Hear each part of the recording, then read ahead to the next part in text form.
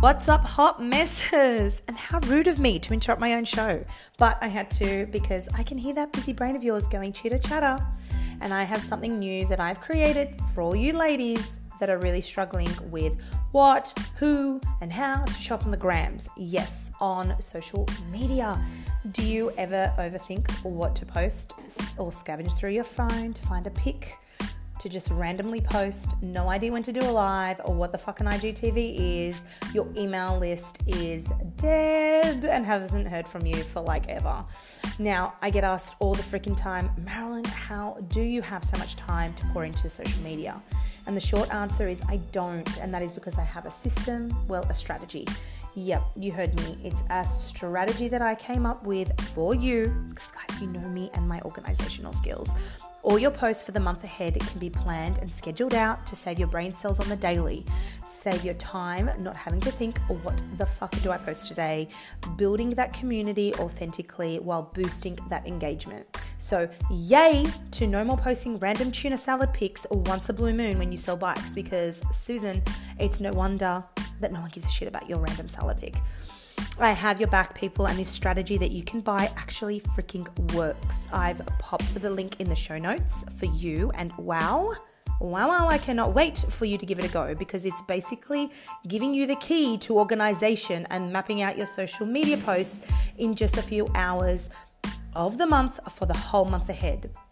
You even get a step-by-step guide walking you through this whole journey and process and can be applied to any business, service, product, doesn't matter. So yes, all you ladies selling poop freshener, you can even use this. Okay, enough about my freaking amazing tutorial and strategy and my map, whatever. Back to the show we go.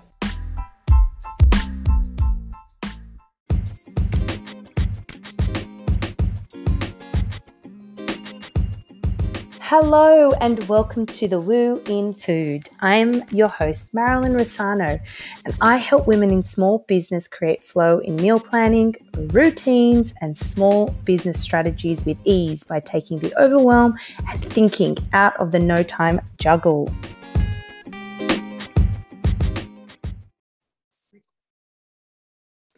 All right, welcome everyone. So this topic today has been one that I've been asked quite a bit.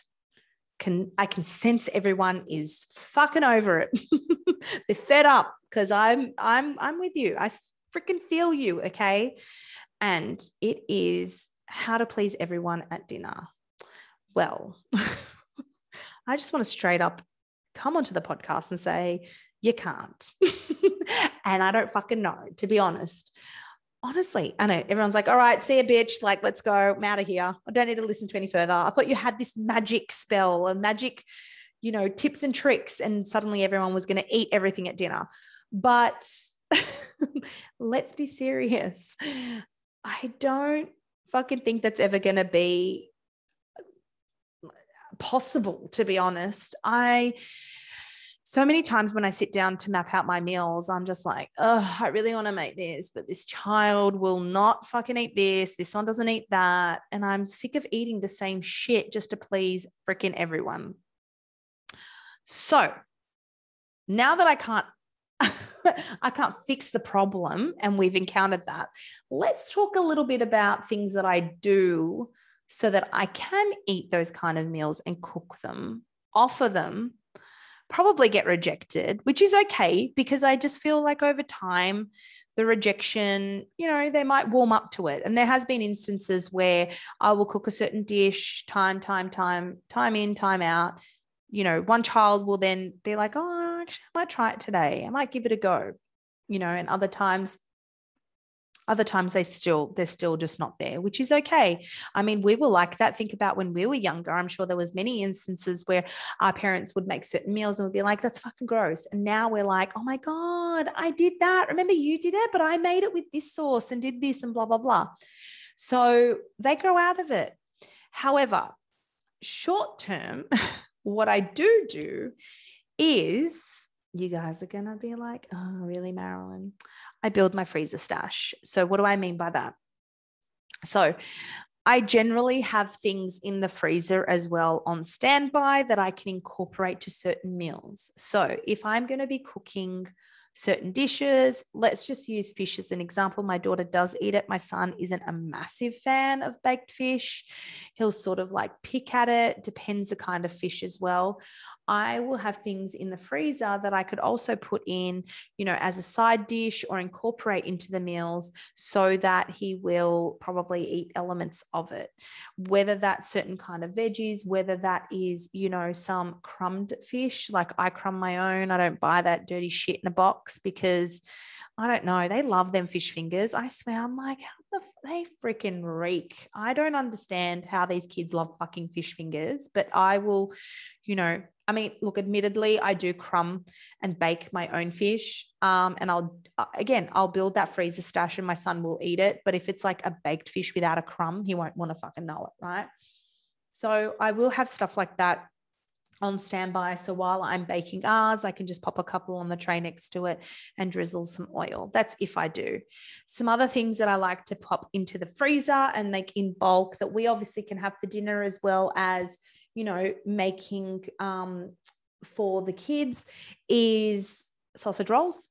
Sausage rolls are another thing. And that way I can stash so many veggies into that mince mixture and make my life a lot easier.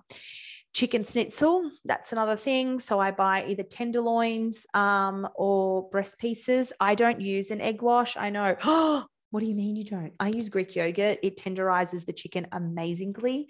So I will dunk the chicken pieces in Greek yogurt. And then I'll have like a breadcrumb mixture that I then crumb it. So in that, I put some fresh herbs. I actually put some like lemon thyme, parsley. I put some grated Parmesan or pecorino. Sometimes I'll put some dry spices, some sesame seeds. I just really try to make things flavorsome as well, and just open their palates so that when they do go to eat certain other dishes that I cook, their palates have kind of tasted elements of my spices and whatnot. So there are a couple of things that I kind of pop into the freezer and have on standby. There are some other cultural foods, that family does, like kebab and stuff like that. Empanadas is another one that's in my 2-ingredient dough cookbook, the 1 dough 10 recipe. I do empanadas. So you could either do the filling and pop them in, obviously, the dough, or you could just use puff pastry or short crust pastry. That was a tongue twister. I can't even talk now. Tongue twister. Short crust pastry. You could pop the filling in there. It's a beautiful filling that I do. And I have obviously mince. There's olives. There's that salty and sweet element because you use currants in there as well, which is beautiful. And so I do that, and that way they're just easily baked and we have them on the side. So if, for example, I really want a nice winter warmer soup, some my kids will eat at, like they'll take the chunks of, like, say, for example, sausage out of there. And then I'll bake some empanadas next to it. And that way, we're all eating something out of the plate. And that's just little things that I do that makes dinner a bit easier. Because at the end of the day, I can't force my children to eat. It's sort of like that scenario where you say, you could take the horse to the water, but you can't force them to drink it, sort of thing. I also don't want to be cooking 20 things at a time or 20 dishes. But if I could just forward think things a little bit, make a bit whatever I'm cooking. So I will do, for example, you're like, but who has time? Who has time to make it? I will cook it and have it for dinner one night, but I will double batch it. So I always say forward think things, make things a little bit ahead of a time. So if you're already making something for dinner, you just double or triple batch it. And that way you're building up your freezer stash to have things on standby and ready to go. It just makes dinner less stressful, and it enables you to be able to eat things that you actually like. Because I'm sorry, I do feel like most times when I am in a rut and a lull, it's because I'm not cooking things that I actually want to eat and enjoy eating. It's things that I'm cooking to please everyone else in the family. To just get them to eat. And it just doesn't sit with me well either. And I'm a big believer that time and time again, kids will probably end up eating it. They will at some point, probably when they move out and come calling us and saying, Mom, can you actually make that minestrone that I fucking refuse to eat for the last like 18 years of my life? Yeah, sure. I'll make 20 kilos for you. That'll be the day. So anyway, sorry that I can't fix all your problems and I can't make a unicorn appear and help you feed your children. However, I do hope that by some suggestions that I have given you, that you could definitely just forward think a little bit of things that you've done in the past that you know that your kids love. Build that freezer stash and make your life a little bit fucking easier and get out of that rut and lull and start cooking things that you like. And you'll be surprised. You'll be surprised when you don't give a shit when the kids come back and eat. Some are a little bit more stubborn than others. Cough, cough, my son. Anyway, till next week and another episode. If you haven't joined the Facebook community group, The Woo in Food, please do so. It is for free. Just simply join. You can find me on Instagram at rosanos.casa. Obviously, my website, cookbooks on there, all the jazz. Subscribe to this channel. Give a rating because that's how this stuff works, doesn't it? And if there's anything that I can assist you further, feel free to DM me, reach out, share this episode to another mum that's pulling her fucking hair out in a supermarket aisle, wondering what the fuck is she going to cook for dinner? Can have a laugh together. Until then, ciao.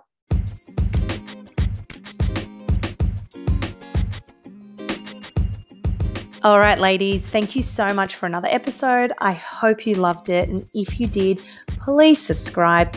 You can also join the free Facebook community group, The Woo in Food, and find me over on Instagram at rosanos.casa.